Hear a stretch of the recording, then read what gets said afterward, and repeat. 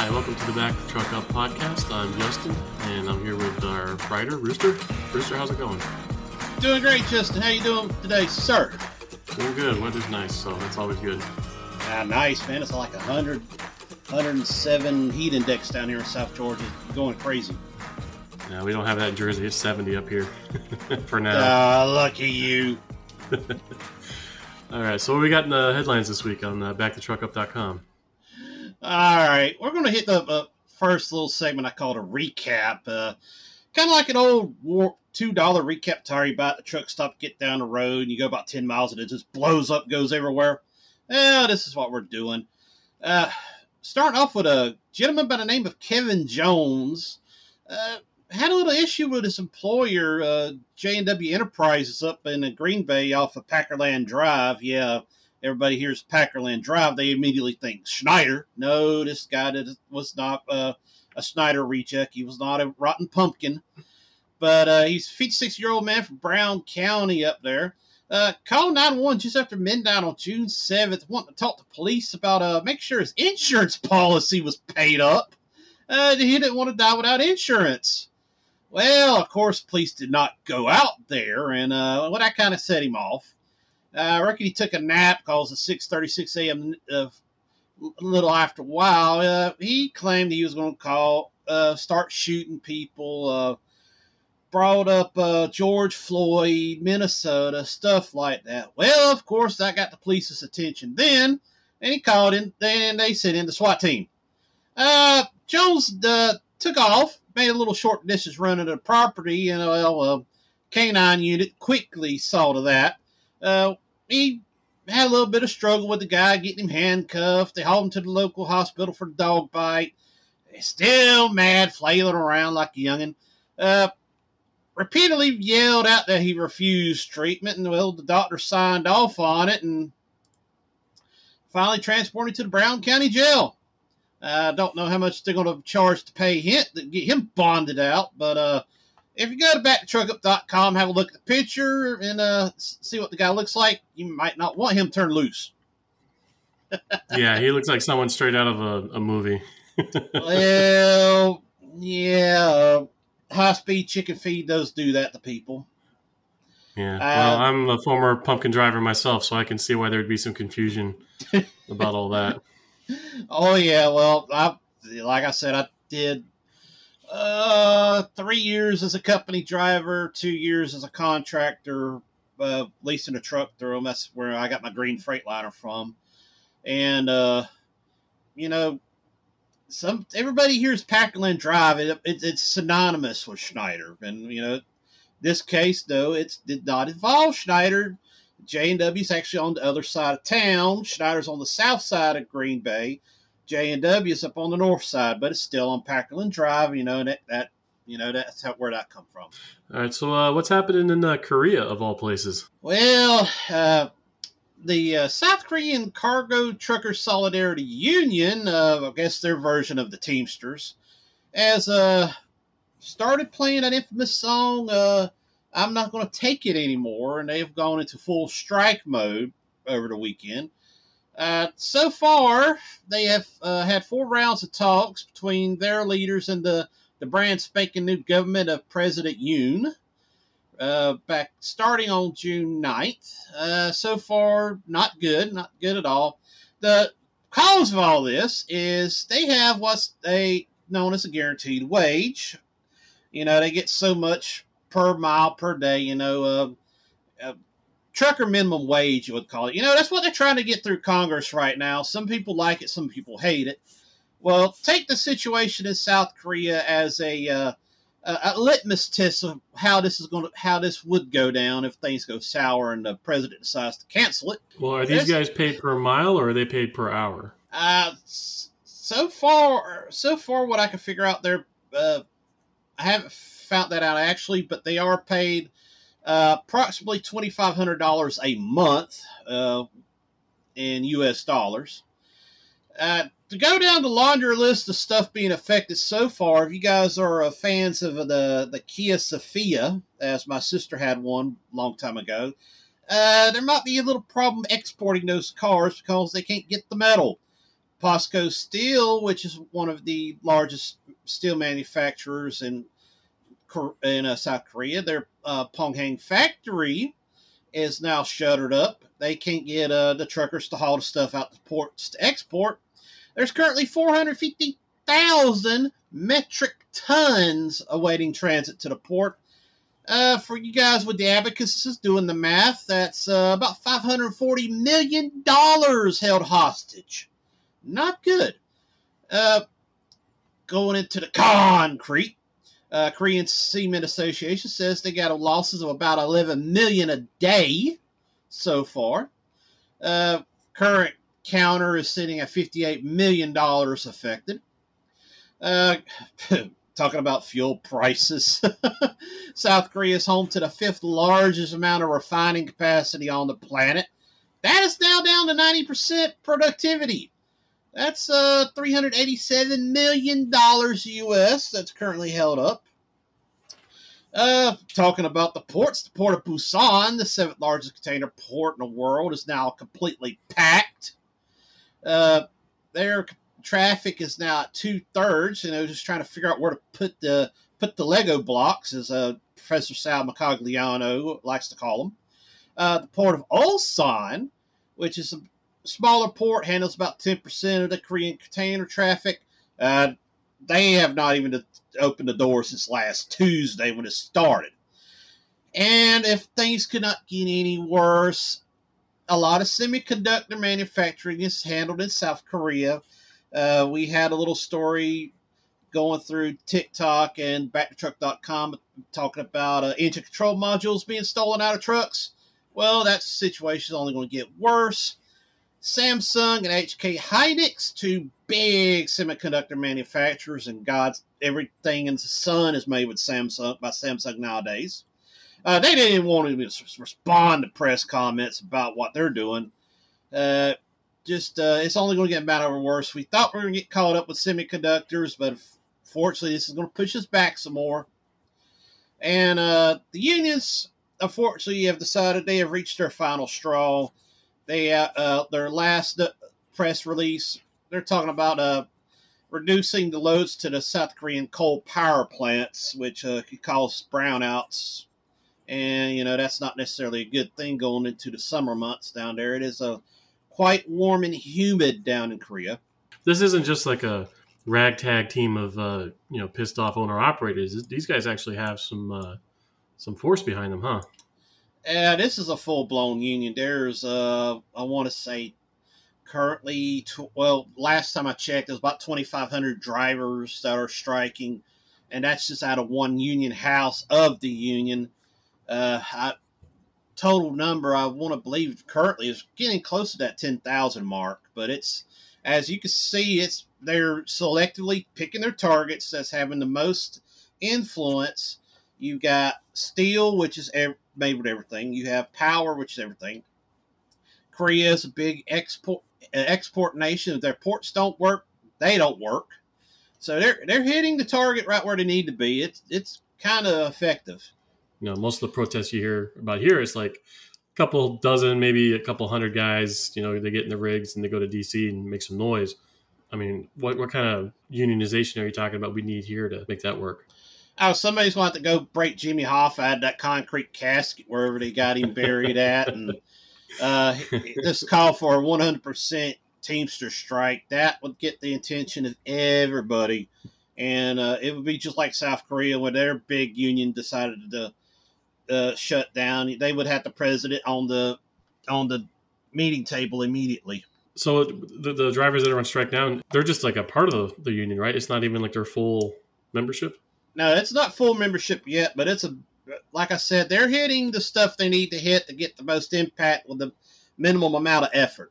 They haven't went full strike yet, but it is very, very effective work. Yeah, it just shows you how different things are here versus there. I mean, that just would never happen here. It's completely alien to even think about. Well, the People's Convoy, stuff like that, have ruined the idea of something like that. Don't get me started about how that whole fiasco. I mean, day one, they decided they was going to do this People's Convoy from California to Washington. they put up the map. It's going across I-80 in the middle of wind season in Wyoming and Nebraska. I mean, there's not a properly trained driver on the world going to run empty across I-80 when 100-mile-per-hour winds. That only mathematically had something smelling foul out of that. Well, let's talk about these fuel prices being so high. Oh, this the redneck in me being from South Georgia is kind of actually proud, but it's not it's not a good thing. Guys are taking service trucks, which I'm wondering if these are the old Pilot Flying J service trucks that they had running around before Southern Tire took over that operation. But they're taking these service trucks, they're cleaning the backs of them out, they're putting in the 350-gallon totes that we all haul in the back of the truck. 2 or 3 of them at the time, hosing them all together, 1,000-gallon capacity. Going up to a pump, popping the service panel off the bottom of the pump, and they got a quick connect hose. They just unhook the pipe, the draw pipe from the tank, going to from the tank going up to the pump. They hook it up to the truck, and they're just pulling the meter gear off. That way the pump will run, but it doesn't tell the cashier, hey, the pump's running, and they're just sucking the bottoms out of the tank. 1,000 gallons at a time. So the people inside have absolutely no idea this is going on. No. All they got to do is just clip the wire to the pump, pull off the meter gear, hook a 12-volt battery to that pump. All those pumps are 12-volt. And, just hook a hose to the tanks that they're hauling around, and they can just... And what's so stupid, they're sitting out there hours at a time, and the cashier don't notice. Well, it's not the job of the cashier really do notice. They're sit behind the counter having to serve, run customers through the checkout. There's not a Citco gas security, like a truck stop has. Yeah, and looking at some of the surveillance photos of these guys, it's just guys wearing normal street clothes. I bet you if they tried wearing like a reflective vest or, looking somewhat semi-official, they'd just be invisible. Yeah, like a state scales and measures audit sticker on the Absolutely. truck. They'll never get bothered, Nobody wants to, even local law enforcement won't even question them probably if they got like state attire on, So what happened in Little Rock? The weather's been kind of rough out there. Let me see. June the 8th, on about noon, there was a massive chain reaction crash on I-30 westbound near Friendship, Arkansas. For those that don't know, Friendship's about 45 minutes southwest of Little Rock with I-30. This is on the westbound lane, and it was pretty rough. You had 11 vehicles were burned after the collision, 8 of which were tractor trailers. Multiple major minor injuries reported. Didn't see any notification if they had to life flight anyone out of there, but unfortunately 3 people did die because of the injuries received. Luckily, so far, no reports of hazardous material freight being burned or damaged were released. That's something you never want to see happen. Official cause of the accident hasn't been returning. NTSB's got to have their 90 days to look things over. But there were major thunderstorms in the area, wet roads. Everybody knows people running 75, 85 on that little stretch of highway, even though it's all work zone, it's supposed to be 45 to 55. So probably somebody hydroplaned and went full-blown bumper cars to cause it all. That's my opinion. It was like 48 hours to get this mess cleaned up. You can check the traffic camera images I put on backtotruckup.com. You can see the backup still after the next morning. Rush hour at Little Rock's bad enough already, but this only made it worse. The interstate was actually closed from exit 91 to 78, to give all the investigators from the local, state, and federal government time to work that scene, give rescue crews time to clear out the destroyed vehicles and the freight. We all know how bad those cleanups can be. And road crews actually had to come in with the big equipment and reshape the road. It melted the road. You know how that concrete gets when it gets burned up. You got to dig it out all the way down to the clay pan and mill and fill the road back together. and then give time for that reinforced concrete to cure out. All right, so tell me about this driver, Leland Schmitt, trying to get the exemption from hours of service. Okay, Leland Schmitt Jr. is a over the road driver, like kind of like I was, and he hauled a lot of freight with the COVID restriction. You know, you could drive however long you want, just as long as when you got delivered, you immediately went and had your 10-hour break. Well, Leland is quoting his 5-year safe driving record as part of the reason he should receive a singular exemption from the hours of service regulation. You see big corp companies, the mega carriers, the enterprise fleets get this all the time for their drivers. Well, Leland wants it personally for him. Basically, well, citing a 30-year safe driver record, excuse me on that, was one reason. Another one, it's the ELDs, that rolling time you get, it's 10 hours driving out of 11 hours driving out of 14 hours of work. Well, that rolls about a 4-hour difference a day. So after a couple of shifts, you're driving at night and sleeping during the day, which, some people can't take that well with their circadian sleep rhythm. And he believes that the exemption would give him a much safer environment because he'll get the rest he needs when he needs it. He is currently leased on the D&E Transport out of Clearwater, Minnesota. D&E is a company with 207 trucks and drivers working for it. They got a satisfactory safety record, but they currently show 37 out of 225 vehicle inspections went into out of service violations. I posted the whole application letter on backtotruckup.com that he's personally sent in to the administrators at FMCSA. He's asking for a 5-year exemption, but would agree to a single year at a time. He testified that he would drive no more than 11 hours in a 24-hour period. Like I said, he said being managed by the ELD caused him bodily harm because it forced him to work outside his body's natural harmony. Schmitt is quoted saying that he suffered a heart attack in 2018, 6 months after he began using the ELD. Like I said, recent exemptions for calling the COVID-related supplies are also part of that letter. He lists the multitude of programs he's worked under, giving leniency to the hours of service, including agricultural exemptions for corn harvest, oversized load rules. He also posted the scientific research by the Massachusetts Institute of Technology, MIT itself, showing that increased sleep time did not produce tiredness. That was a study they did over in India.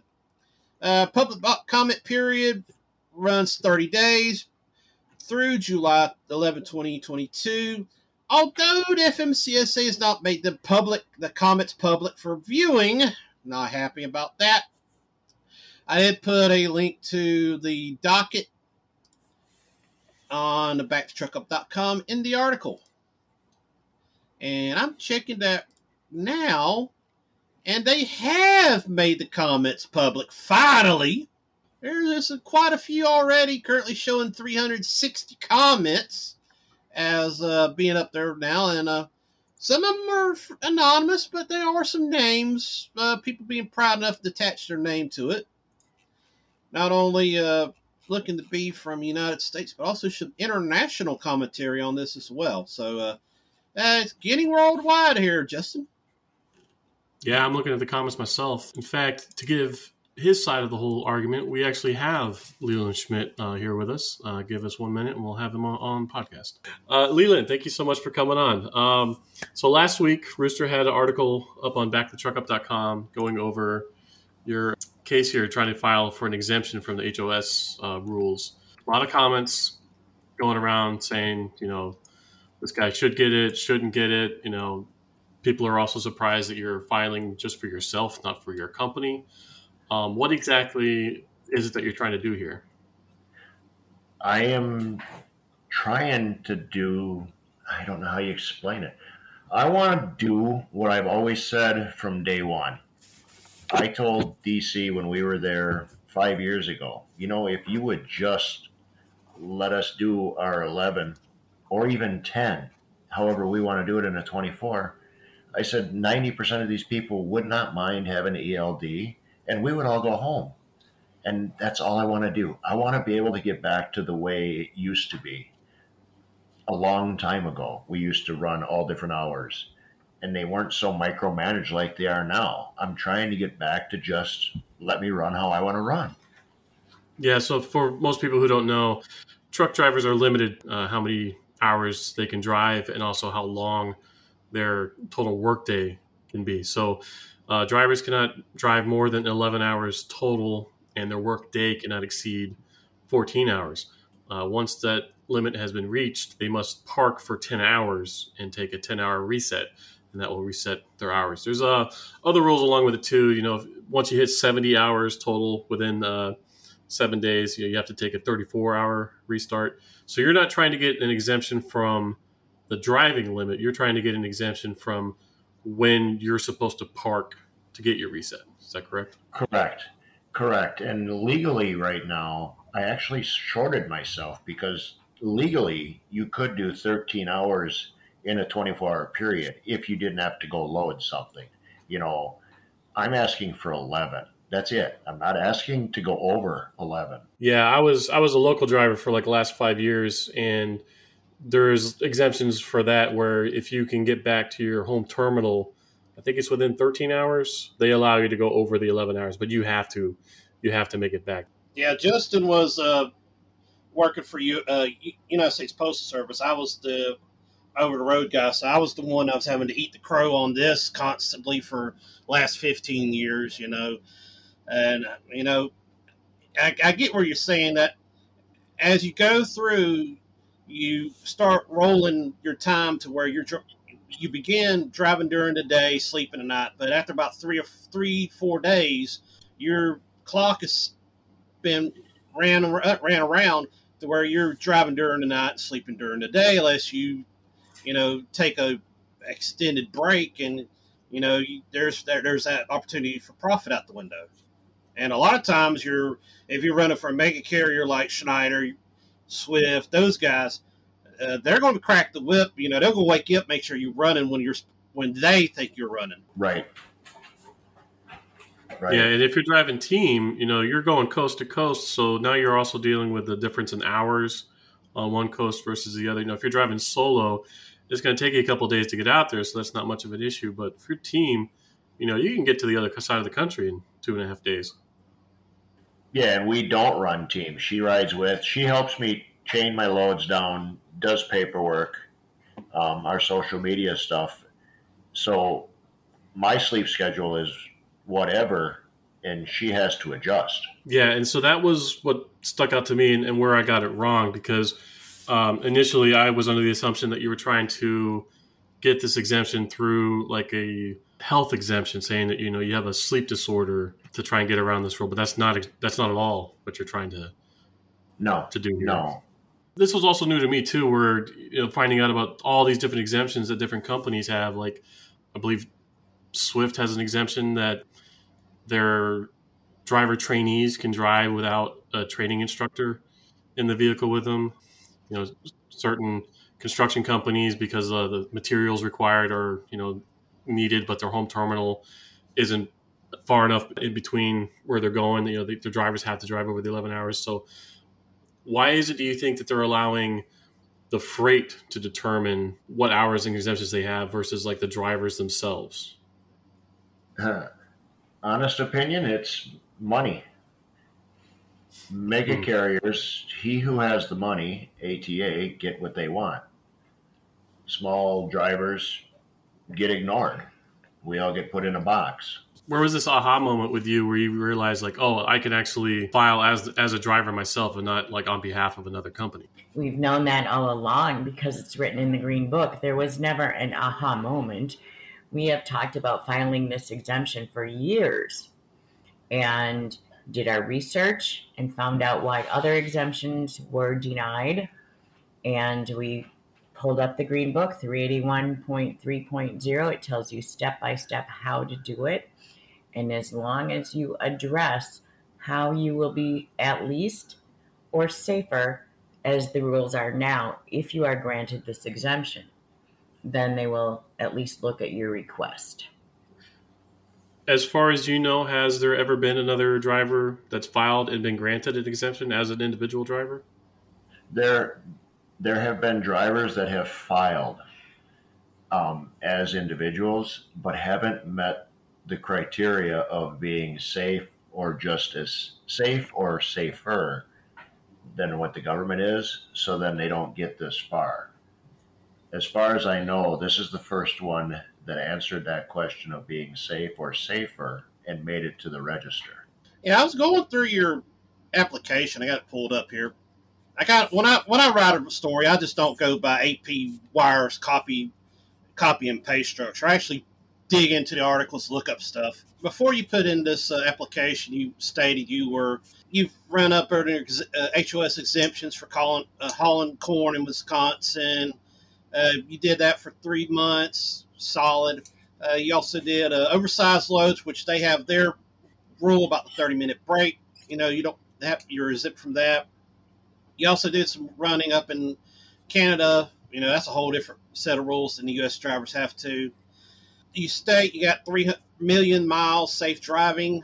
Do you see yourself working more or less if you get this exemption? Would you be able to generate more profit if you were able to operate differently than any other driver? No, no, I don't. I see myself being more relaxed because you're not sitting there watching a 14-hour clock. I I wouldn't say generate. No, I don't think so. We make good enough money with the hours that we were running before. You're It's just not, running harder because you're watching a clock and you're like, I got to get here before my clock runs out. Something happens and you're screwed up because of your 14-hour clock. Yeah, that was Yeah. always my thinking with the direction I went with my career. So part of the reason why I joined Postal Service was if you can't beat them, join them. I Right. saw these rules coming a mile away, and I was like, well, I don't want to be caught up in all this. And we have guys driving a tractor trailer with the Yeah. Postal Service, making really, really good overtime. But it's not like they're driving 18 hours straight. You drive 15, 20 minutes to wherever your pickup is, and you get loaded, and you go to the next one. So you're doing small, hops within a city limit. But still, 18-hour day is a 18-hour day. Right. And just a brief backstep on the ag exemption when we do that sweet corn, that's a 3-month window where you're running 36 hours and then the plant would shut down for anywhere from 5 to 8 to do a cleanup. And then you're back up running 36 hours straight. But it's Yeah. not that you're nonstop, no sleep, because you'd pull into a field, you get a 15-minute power nap. And then Yeah. you run for 2 hours and then turn around and do it again. So, Yeah. when you Yeah. Yeah, I'm a farm boy from South Georgia. We got that during peanut season, corn season, wheat Yep. season. I mean, I have lived that life. I understand.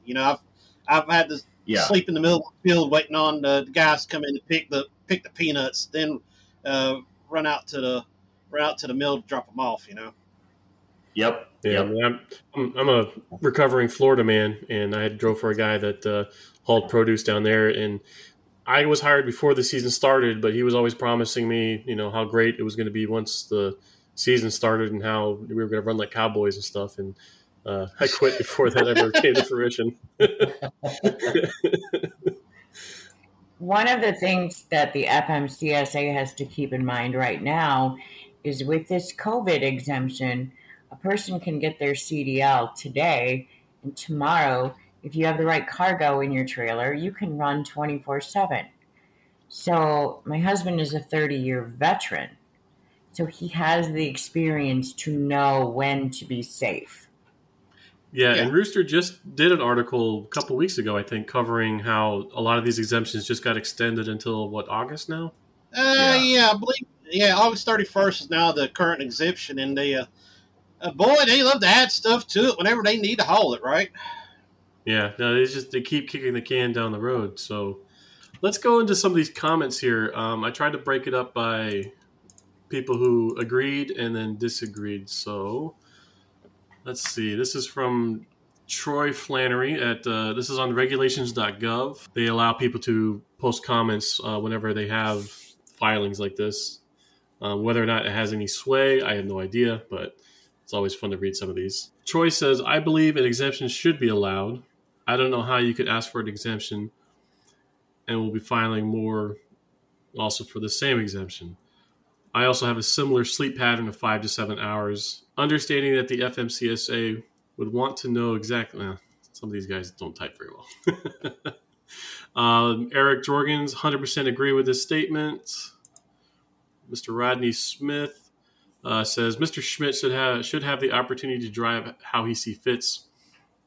If he's the only one who knows his own body and mind, he might get the right amount of sleep to function safely. Then we got some of the people who are against it. Mr. Eric Dodge here says, you have followed the HOS for 30 years with no previous request for an exemption.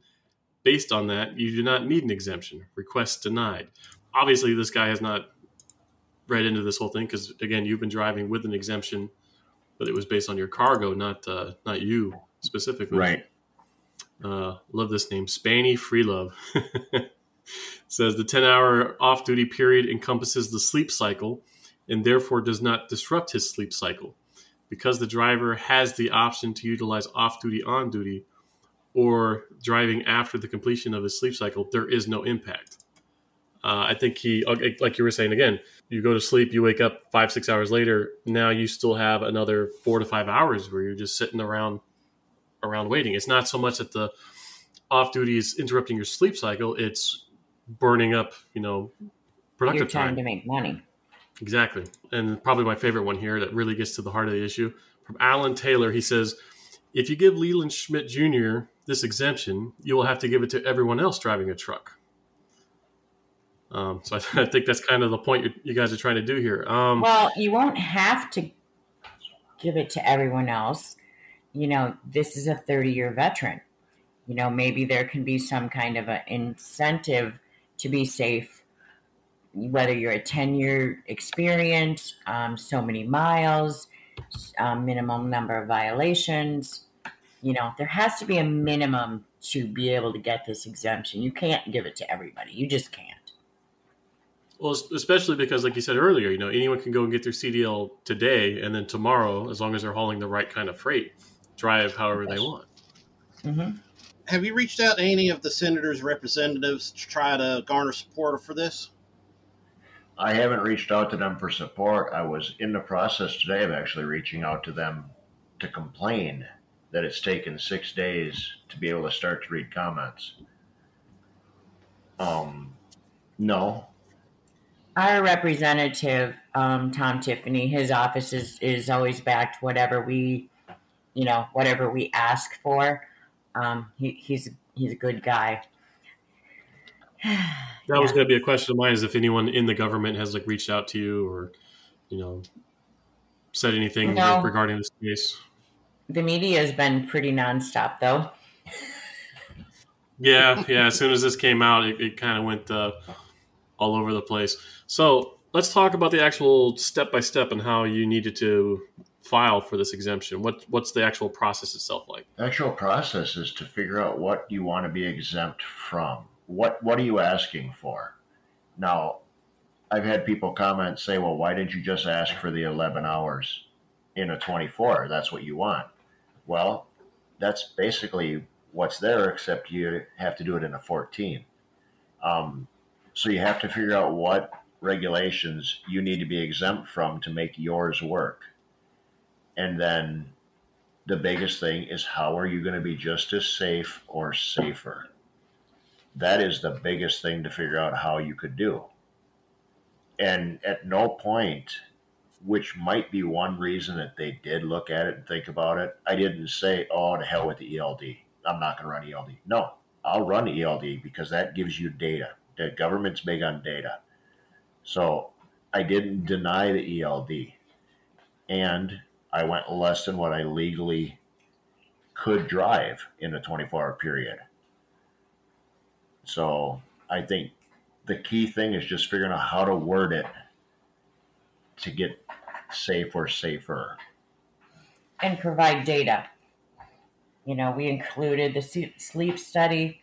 I was thinking about including his driving record, but I kind of thought to myself that FMCSA could look that up if they needed to, but I'm going to include it in my comment just in case they don't. Yeah. So is this like on a website? Do you have to register to file this, or do you have to file like a physical letter? Do you have to fax somebody? It says right in the Green Book at 381 where you mail it to and to whose attention. And you can do either a fax, an email, or a physical paper. And we mailed a physical paper.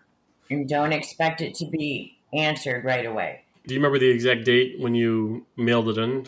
Sometime in March. We wrote it in January On the 18th. on the 18th and had a few friends read it over and get their opinions, changed a few things, and we were just down for the night, I think. We were waiting to load the next day or unload.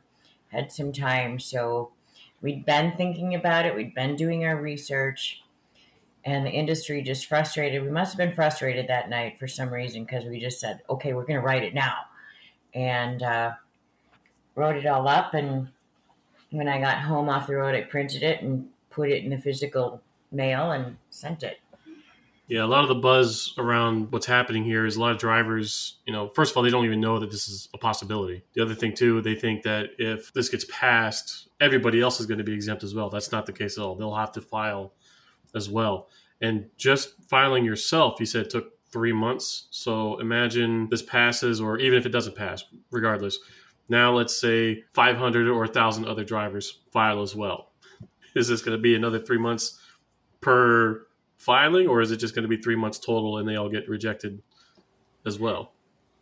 Well, if they don't meet the criteria right up front, they'll deny it without ever publishing it, because that's been done. If you meet all the criteria, then they will publish it and put it out for public comment. And our public comment ends on July 11th, and they have 180 days to dispose of it. So, we could be waiting for quite some time to get an answer on this. And my advice for anyone else that wants to file an exemption is wait. Wait to see what happens with ours. If ours is denied for whatever reason, we can adjust it and resubmit our application, and then you will all see why it was denied too. And if it's approved, then yeah, I'm going to hang out a shingle that says I'm going to write your exemption for you for a fee. Oh, that's a great business idea. So let's say it does get denied. What are some of the contingencies that you have to change to try and refile? Just figure out what they deny it on. Whatever they deny it on. They have to deny it on a safety reason. They can't deny it based on, well, this is going to overload us. Too bad. They have to tell us why they deny it. Whatever the reason they come back with, we'll deal with it at that time.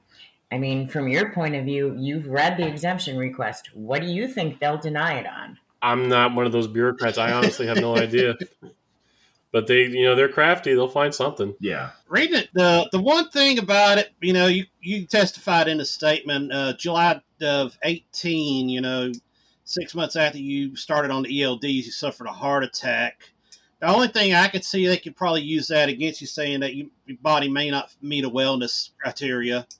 So just to throw something out there, it probably won't stick, but, that's the only thing I could see on here they can really kick you off on. That won't fly either, because since my heart attack, to be able to get back in a truck, I have to do a physical every year with a stress test. Every other year. And see, you get cleared more than I do. I have sleep apnea, and I only get cleared for 1 year at a time. No, he only gets cleared 1 year at a time, and every other year he has to have the stress test. So he still has to have a physical every year, but he's approved to drive because of that. So they can't deny his exemption because of that either. Yeah, I'm really excited to see where this goes, because they have to say why. If say they do deny it, they have to say exactly why, and then all that does is give you more ammunition to reload and go back in there. What are you hoping to achieve with all this going forward, other than getting the exemption? What do you hope that, like, other drivers out there hearing this, that also want to join you on this. I hope I get the exemption for starters. And then I hope other drivers take it upon themselves to reach out to us. How difficult was it? Throw ideas at us, what I think. If I think myself it would fly. And it's not based on if I think myself it would fly because I got the exemption or I didn't. I wish they would reach out to us because it's based on the fact that anybody that knows me or me and Lisa, we've tried to educate people for the last 5 years on every regulation in this green book. And I know enough about the regulations to know whether or not stuff flies. And I just try to educate them. I hope it works. I hope it makes the industry look at it.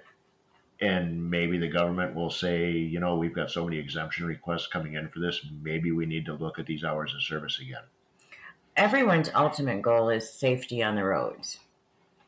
And if he can get this exemption and then have some data to prove that, yeah, an experienced driver is and can be safe without being micromanaged, then maybe we can do a pilot program. Maybe we can get other drivers the exemption. Maybe at some point in the FMCSA, we can do a tiered incentives to safety. That'd be the greatest goal, where drivers can name when it's safe. I feel safe, I'm going to drive. Or I'm not safe, I'm not going to drive. That's the way it should be. Yeah, and you're kind of attacking this on a multi-front. You can't have all these rules and regulations while also having all the exemptions, and then trying to get everyone else that's not exempt under these same rules while also saying it's going to improve, safety or whatever. All we've ever seen since the ELD mandates and everything have been into effect, it's not working. And so the solution, they think, is, more regulation or more micromanaging or more cameras in the truck or more tracking what the drivers are doing. One size does not fit all. That's a really good point there, too. Yes, there's how many millions of commercial driver holders out there, and everybody is different. Everybody sleeps different. Everybody rests differently, but they want to have a one-size-fits-all rule to govern, every single person driving a tractor trailer. And our freight's all different. Exactly. That's true too. The region in the country you're driving is different.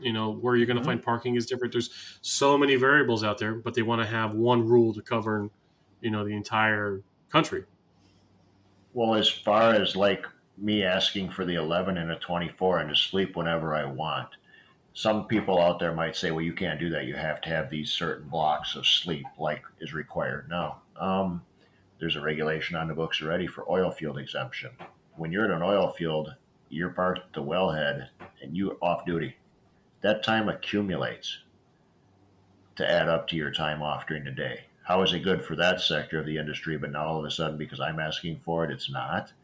So the things I've asked for, they're already listed in the green book.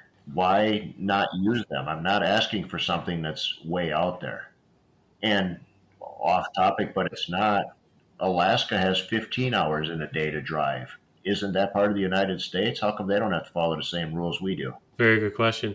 Do you think that's is it like one hand not talking to the other? Like how do the exemptions like this happen, but then also more and more regulations come down on drivers that don't have? The people that are doing the regulating have no truck driving experience. Pure and simple. Are the regulators the same people that are also issuing the exemptions?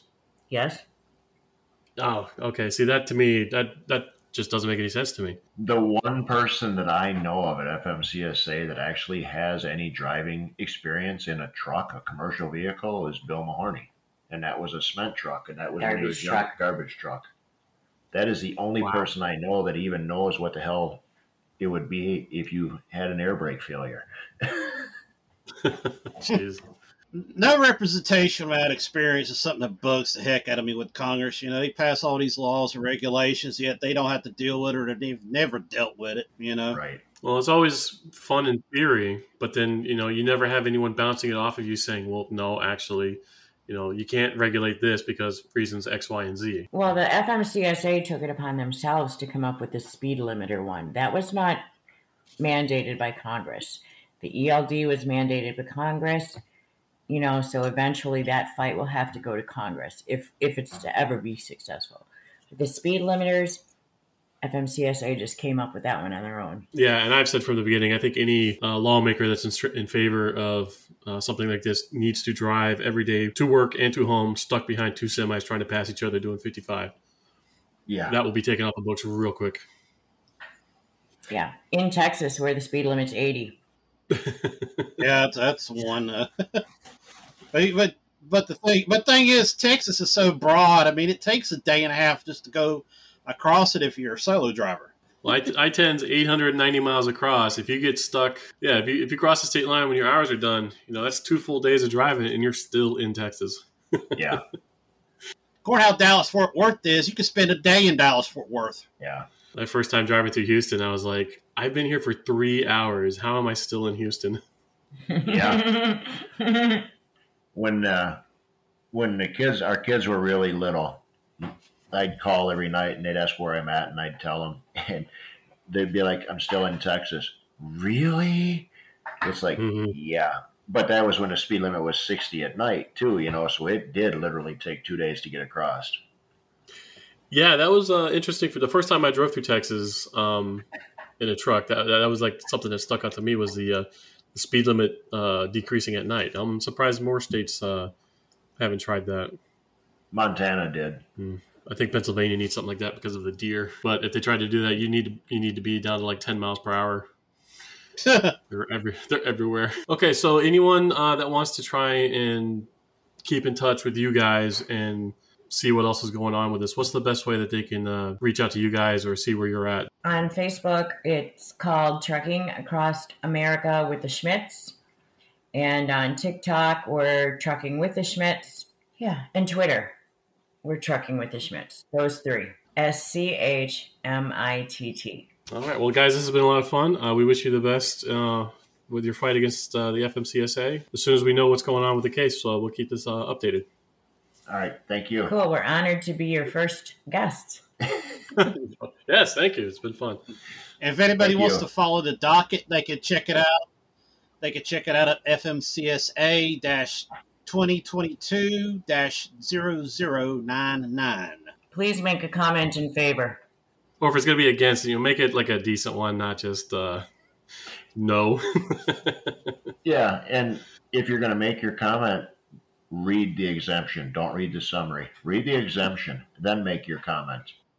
All right, that was Leland Schmitt and his wife talking about the FMCSA exemption request he put in. Comments are now publicly available. So far, the count's over 500. There's some good ones in there. There's some not so good ones in there, but we'll keep an eye on this and we will report back. You can always catch us every week here on Back to Truck Up Live. I'm always posting out articles, which I'm going to get back to doing as soon as I get through. Justin, where can they catch you? You can always catch us every Wednesday at 12:45 on What the Truck, and online at backtotruckup.com. and on Twitter at Back to Truck, and TikTok at Back to Truck Up. All right, you can catch me at Roaster BTU on Twitter. I'm also hanging around on LinkedIn. You can catch me there. All right, thanks, guys. It's been fun. We'll catch you all next week. Same bat time, same bat channel.